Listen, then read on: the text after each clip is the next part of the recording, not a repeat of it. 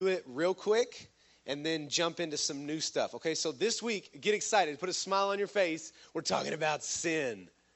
Yeah, everybody's favorite topic. I come to church to talk about sin. Okay, here we go. All you people that are feeling like a little uncomfortable, that's okay. We're going to get after it. So I think this is going to take us 2 weeks. So just kind of set your schedule. I think this is going to take us about 2 weeks to go through this.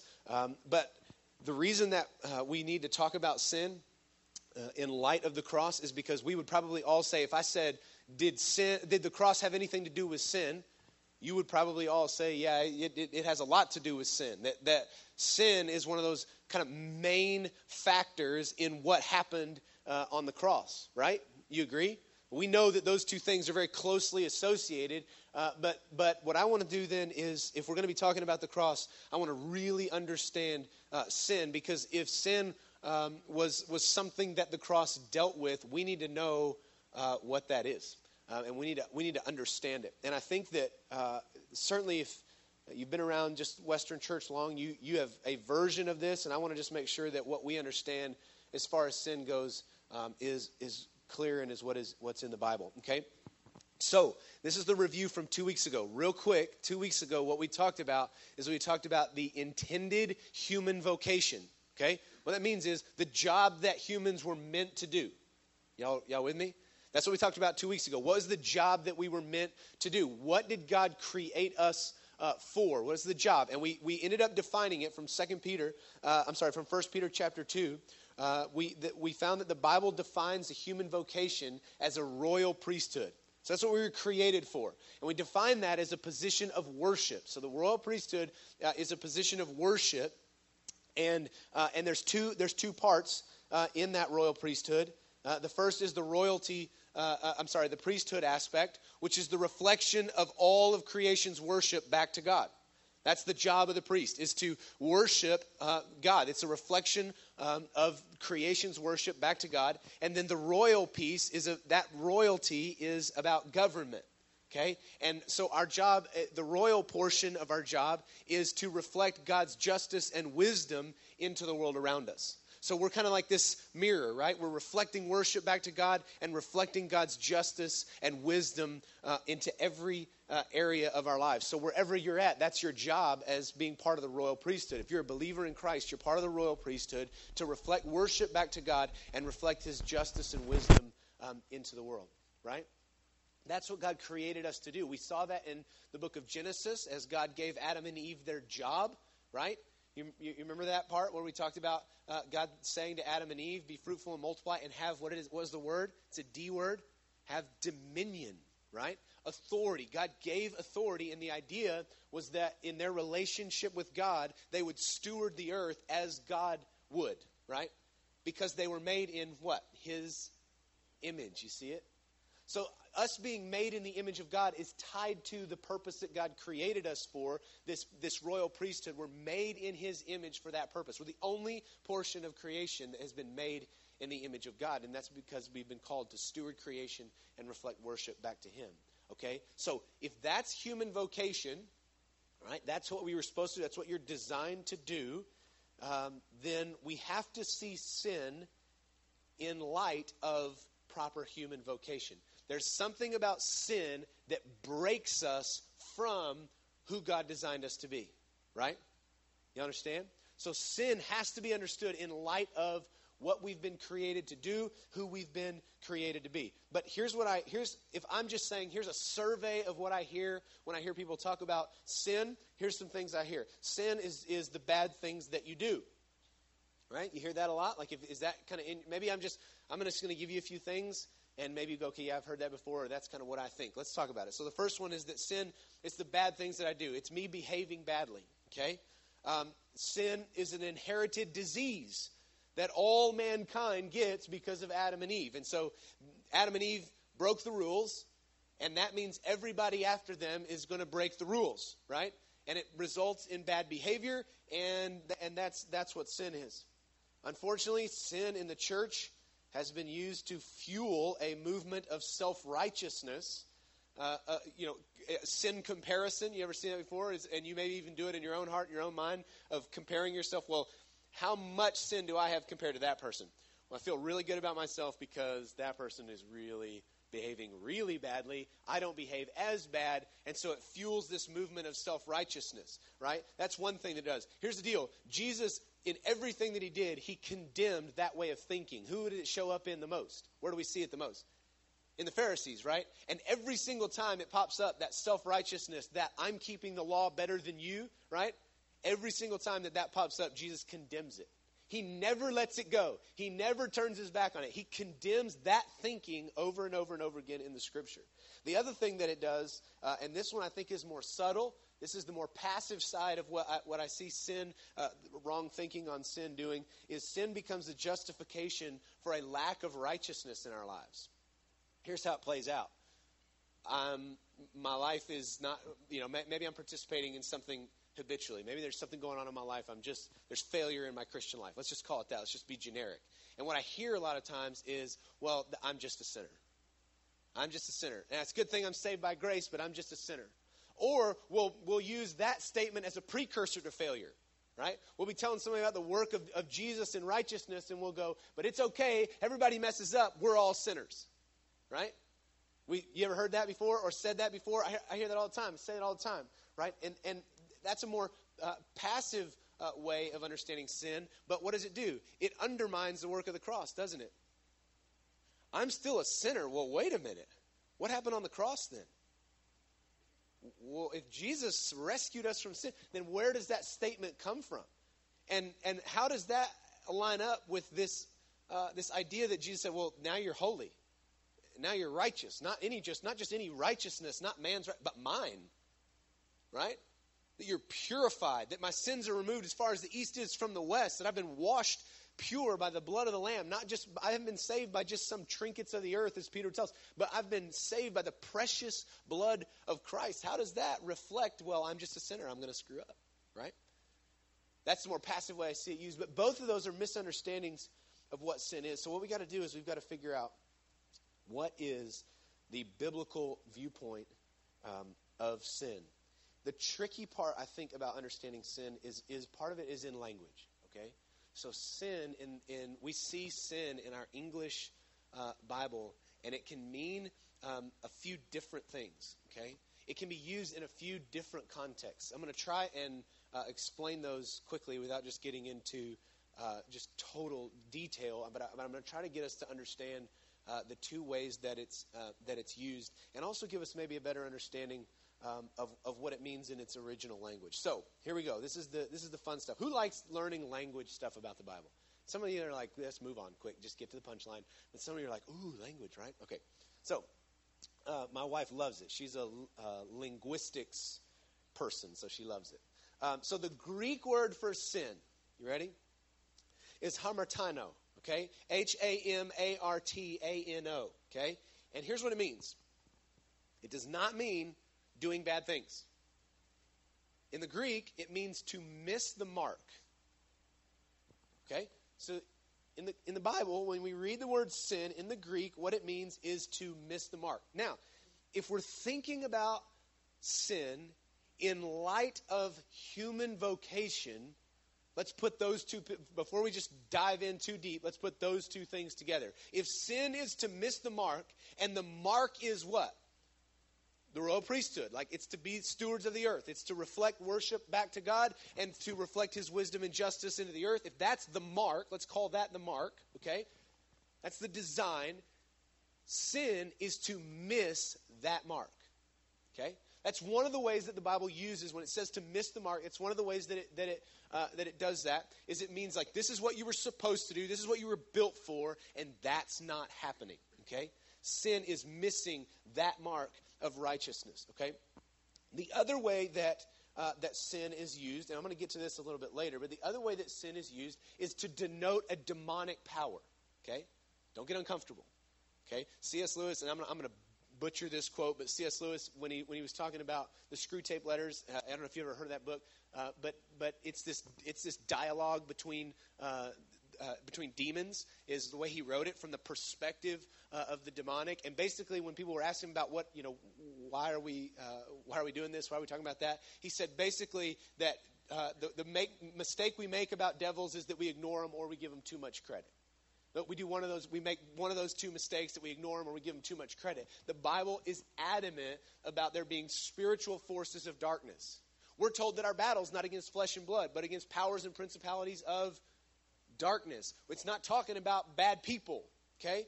We're talking about spiritual things, the unseen, right? Remember that the unseen existed before the seen, right?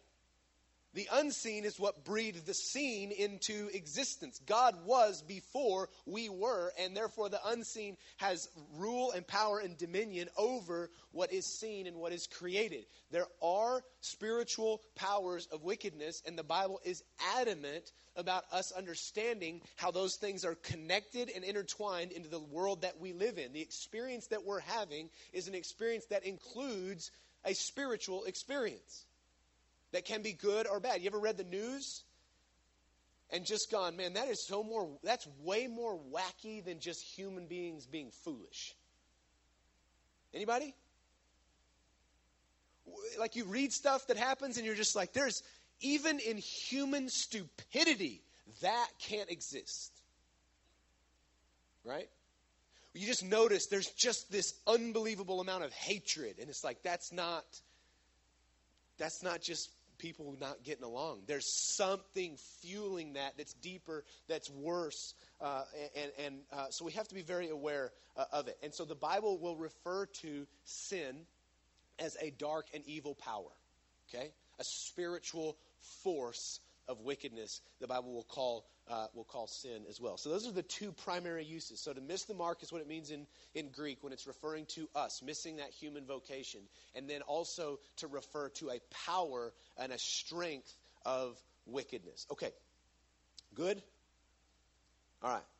So go to 2 Corinthians chapter 5.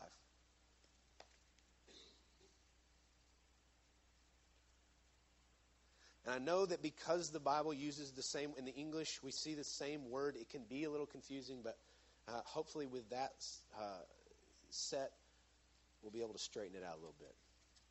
Okay, I want to just read you this again.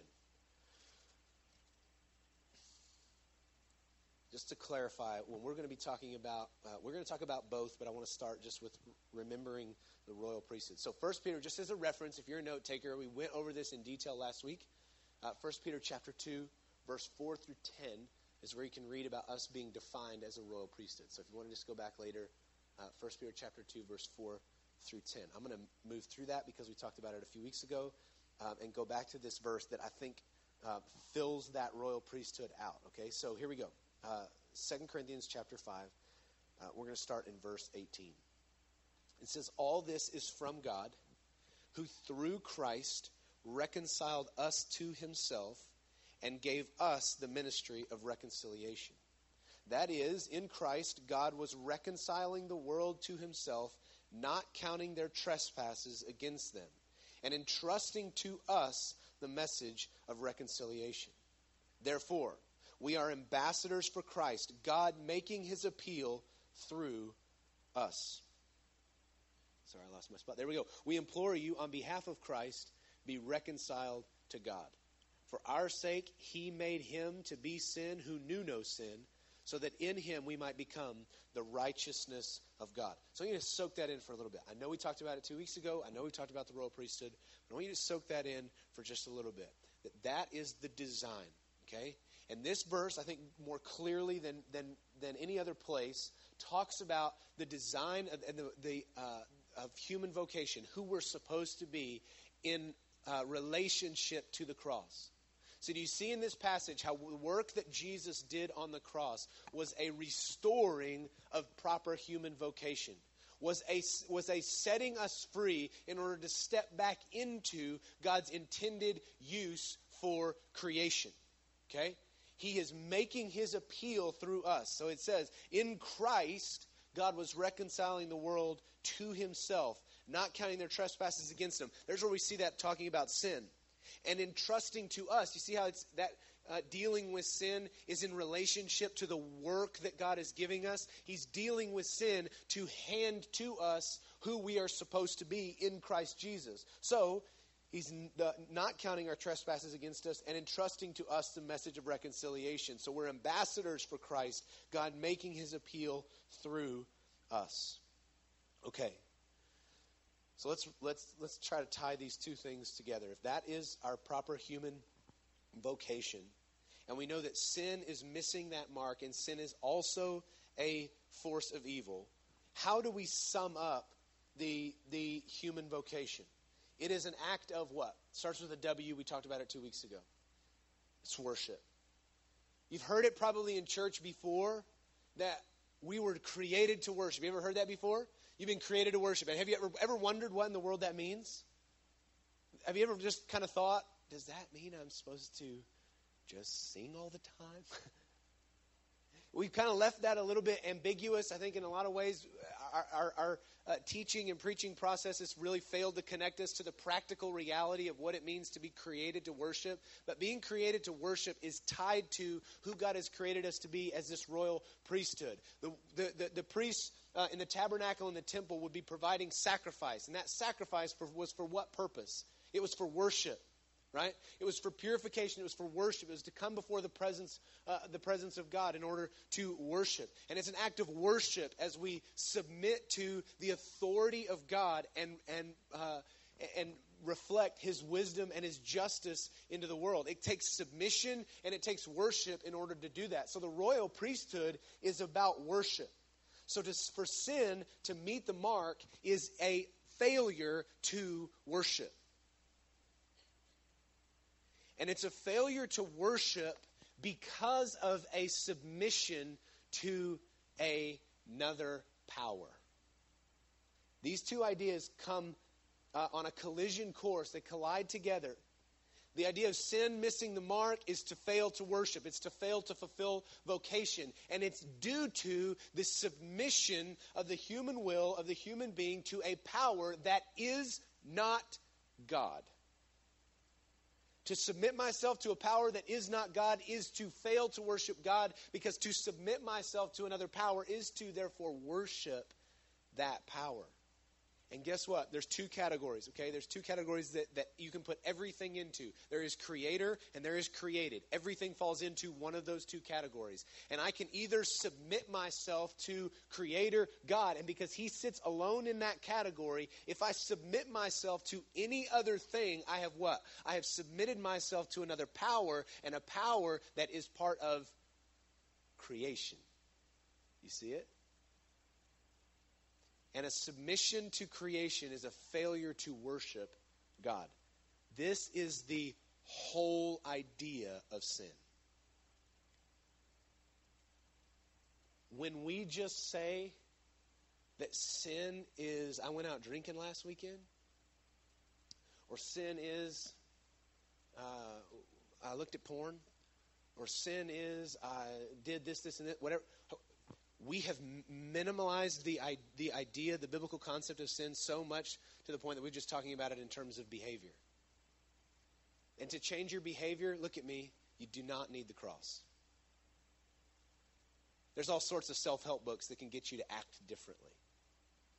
If we have reduced the gospel all the way down to you need to behave really, really, really good, because at the end of that there's a reward, it's called heaven, then we have totally missed the entirety of the love of God compelling him to place himself on a cross, pour out his blood, and die to remove that power that is over our lives and establish us back into the royal priesthood. We've missed all of that. And that story is way more fun than behave really, really, really, really good until you die. And then there's this heaven thing, right?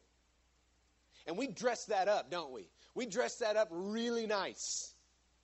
But at the end of the day, my fear is that because we understand sin as a failure to behave well, that's going to result in a total miss of what the cross is, of the love of God that compelled him to that action, as well as who we are in light of being freed from sin.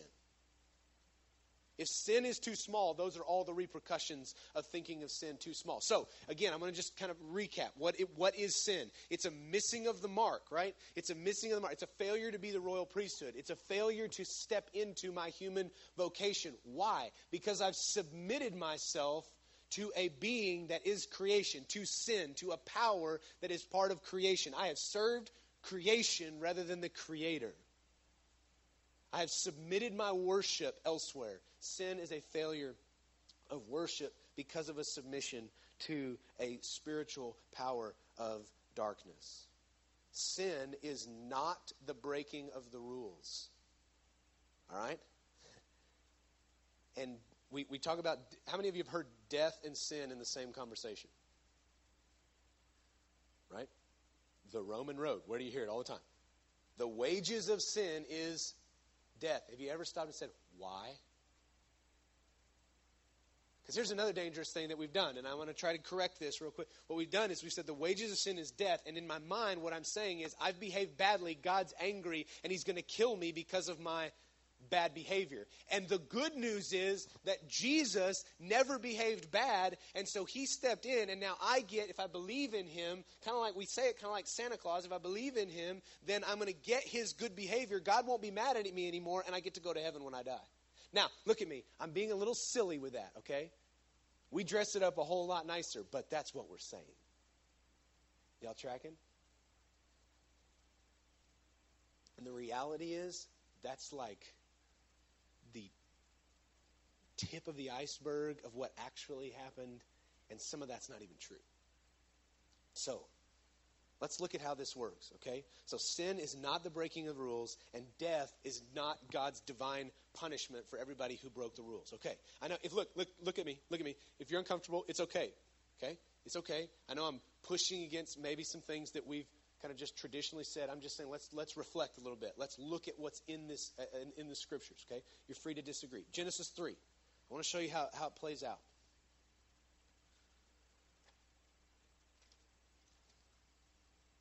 Because what I am saying is sin and death are linked.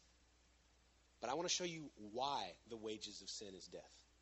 We need to understand that. Okay? Remember, you got in your brain kind of the combination of sin, missing the mark, and surrender of power. Y'all got that in your mind? Because you need to see that. I want to show you those things in this story. Okay? So everybody good? Nod if you've got those things in your mind. If you're nodding and yawning at the same time, at least you're like half there. Good? Okay. All right. Look at verse 1 of chapter 3 in the book of Genesis. Now the serpent was more crafty than any other beast of the field that the Lord God had made. Let's go ahead and give a category here. Creator or created? The serpent. Created. Good. He said to the woman, did God actually say, you shall not eat of any tree in the garden? This is just side note. We talk about this question a lot when it comes to spiritual warfare and the tactics of the enemy. Did God actually say is going to be the beginning of almost every sentence out of the enemy's mouth, okay? Wants to create a question. And the woman said to the serpent, we may eat of the fruit of the trees in the garden, but God said, you shall not eat of the fruit of the tree that is in the midst of the garden, neither shall you touch it, lest you die. Well, if we go back, and this is not point of the message today, but if we go back, we'll find that's not even what God actually said. The question created a question in her, and she did not stand on what God had actually said. Verse 4. But the serpent said to the woman, you will not surely die. For God knows that when you eat of it, your eyes will be opened, and you will be like God, knowing good and evil. So, look at verse 6. So when the woman, what? Saw. Now what's she living by? What she sees. Where's sight? It's in the five senses, isn't it? She's trusting her humanity. Right? Understand this. She's spiritual in capacity. She has a relationship with God. She's now being led by her humanity. Okay? She saw and evaluated. How many of us really screw up when that is the story? I saw, tasted, touched, thought, whatever, evaluated, produced action. Okay? Anyway, just a note. So when the woman saw that the tree, this is verse 6, was good for food, and that it was a delight to the eyes, and that the tree was to be desired to make one wise, she took of its fruit and ate. And she also gave some to her husband. I also like to insert here coward, because it says who was with her, punk. And he ate. Then the eyes of both were opened, and they knew that they were naked, and they sewed fig leaves together and made themselves loincloths. Now, how many of you have heard this story before? Okay, nods. You're like, I don't know. This is one of those, he asks the question, are we supposed to raise our hand? Sometimes he does that, and then he keeps talking. I don't know. What happened? What did the serpent convince them of? He convinced them to give themselves over to the idolatry of themselves. What did they see? They saw that the tree was good and evil, and they were seduced by the idea that the knowledge of good and evil will make me, here's the catch, like God. There's a few things here. Number one is the question, is knowledge of good and evil bad? Is knowledge in and of itself a bad thing? What do you think? No. And all the teachers said, amen. Knowledge is not a bad thing, but knowledge is not life. Knowledge was never intended to lead the human being in the vocation of being a royal priesthood. We were never intended to stand in the place of the power of knowledge and do what God had asked us to do. We were intended to stand in the position of worship in order to fulfill our vocation. Knowledge of good and evil, knowledge in and of itself can come and be a supplement and be something wonderful that God has created. God created it and put it in the garden. Knowledge is not a bad thing, but knowledge is not the position from which we are to be the royal priesthood. You with me? And what they did was they saw what they could be. They saw that their eyes could be opened. They saw the knowledge of good and evil, and they said, that looks good and I can be like God. They took it and they ate. What happens there? Number one is they missed the mark. You with me? They take and eat and they miss the mark of being the royal priesthood. Why? It was a failure of worship. Because what had God asked them to do? Not eat. Don't eat. To not eat is a submission to who? God. You with me? It's obedience. And submission and obedience to God, who is good, is worship. To trust that what he says is good for me and to live in accordance with that, to submit myself to him, is worship. And what did they submit themselves to? They took their power that had been submitted to God. They took that submission that had been submitted to God. And who did they submit it to? Sin. That power of evil that whispered and said, don't you want to be like God? Aren't you splendid? Don't you want your eyes to be open? They submitted themselves to creation and therefore missed the mark. This is what happened in the garden, and this is what plagues us today. It's not just us behaving badly. It's us failing to worship, and not just in apathy, but by a submission of our heart and our will, not to God, but to things created. And you know what it leads to? Here it is. Death.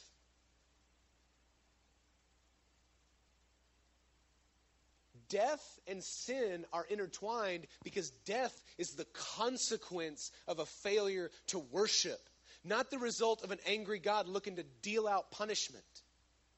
Is God perfectly righteous? Is he perfectly just? Yes and yes. But death comes because we've become slaves to sin. What did Jesus say? I have come that you would have life and have it fully, abundantly. What had God given Adam and Eve? Life. And when they made that substitute, when they submitted themselves to sin, slavery and death became the consequence. Slaves to creation and death as a result. Right? Y'all tracking? That problem is what was dealt with on the cross.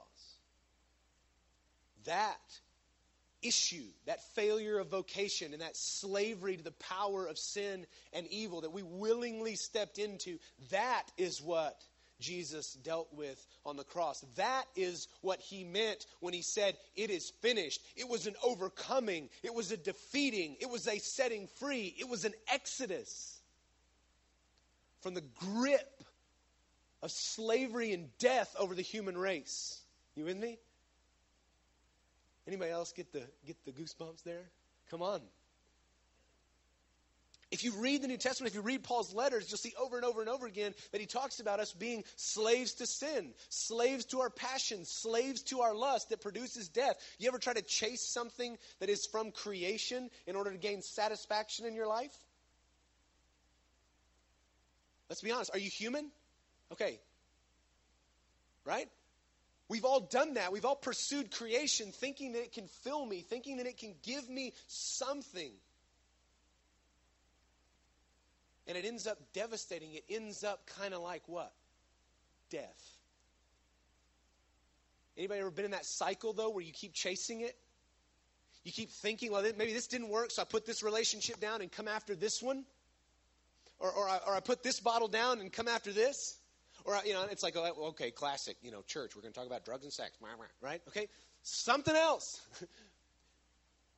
What about your studies? You ever come after those thinking that being smarter and gaining achievements going to do something, going to move the needle for you, and it doesn't? And it's like, okay, maybe then if I will get a better grade, maybe if I'll be better, maybe if I'll succeed in this way, it'll move the needle for me. And it doesn't, but what do? You come after something else. What's that being? A slave. Because that's insane. Right? And how do we define insanity? It's doing the same thing, expecting different results.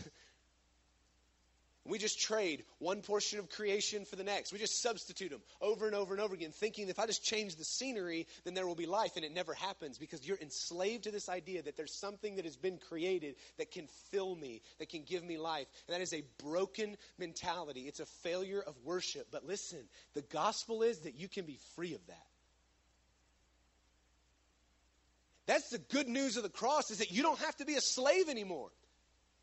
You don't have to submit to this evil power that is crushing you with this lie that you can be something by serving creation. You don't have to live there anymore. Christ has died to defeat that power. That in him you can be more than what? What does the scripture say? Starts with an O. Come on. Overcomers. Y'all with me? You don't have to be a slave. You can be free. That's the offer of the cross. When Jesus says, it is finished, he means something entirely different than you don't have to fail in your behavior anymore. Okay, we got to move on. Okay. Go to John 19. I want to show you that place. Y'all still smiling? Woohoo! The Bible calls this good news. Okay, real quick, and I'm done, okay? Because there's some wording in the scripture I want you to see, okay? We're gonna be fast, okay? John 19, verse 28. Now this is not on your screen. Who's back there? Don't panic. It's not on there. Hey, Chris. Doesn't Chris do a great job? Don't y'all love Chris Barton? I do too, man. He's just a great guy. Okay, 19. Y'all ready? Verse 28. After this, Jesus, knowing that all was now finished, said, parentheses, to what? Yeah, okay, so there's something there. To fulfill the scripture. So after this, Jesus, knowing that all was now finished, said, to fulfill scripture, I thirst. A jar of full of sour wine stood there, so they put a sponge full of sour wine on a hyssop branch and held it to his mouth. When Jesus had received the sour wine, he said, "It is finished." And he bowed his head and gave up his spirit. All of this was to fulfill Scripture. Go to 1 Corinthians. This is the teaser for next week. That's a really interesting phrase, to fulfill the Scriptures. What does that mean? 1 Corinthians 15. Look, verse 1. I'm sorry, I hear pages. I'll give you a minute. I'm just excited. Are y'all excited? Sort of. All right. Okay, here we go. You were great a minute ago. What happened? I'm teasing y'all. Verse 1 says, "Now I would remind you, brothers, of the gospel I preached to you, which you received, in which you stand, and by which you are being saved, if you hold fast to the word I preached to you, unless you believed in vain. For I delivered to you as of first importance what I also received, that Christ died for our," don't stop, "in accordance with the Scriptures." Okay, there's a breadcrumb there. Christ died for our sins. Do we agree with that idea? You going to get kicked out of here? Come on. Yes, that's a good one. You agree with that one, okay? Yeah, he died for our sins, but there's the tag, and it's important that we see this, in accordance with the Scriptures. Jesus, to fulfill the Scripture. So all of this has been talked about before. All of this has been spoken. We now should see this coming. To understand this idea, Christ died for our sin, we ought to be able to connect that back to something that is spoken in the Scripture. You with me? Have you ever started a novel and just opened the book in the middle and tried to figure out what was going on? How impossible would that be? Pretty impossible. Unless it's like the books we read at our house, which are like kids' books. It's pretty easy to figure it out. Like Winnie the Pooh, he wants honey at some point, and so here we go, right? I can pick it up. But if you tried something else, something a little more complex, you'd be lost, right? If we just read, if we just say, and here's part of our problem with misunderstanding sin, we just say Christ died for our sin. And we all go, yeah! But when I say, okay, well, in accordance with Scripture, so explain that, we go, oh, well, he died for our sin. And God probably said that before, right? This story fills out a whole lot more when we read in accordance with the Scriptures. The New Testament writers would look at what happened on the cross and go, this connects to what has already been said. And to understand the present events, they would say things like, in accordance with the Scriptures. Y'all tracking? Okay, bow your head, let's pray. God, thank you for today. Thank you for the Scriptures. Thank you for the time that we've been able to spend here. And we just pray that by the power of your Holy Spirit that we would not lean on human understanding, but that we would trust you for the truth that you are revealing to us. God, we are so grateful for the gospel. We are so grateful that what you've done is bigger than just setting us free from bad behavior, but that you have set us free from death, that you have set us free from slavery, that you have given us life. And we praise you for that. In Jesus' name, amen. All right, you guys, I've gone a little bit past my time, so get up, stand up, and move out. Right? You're dismissed, not released. See ya.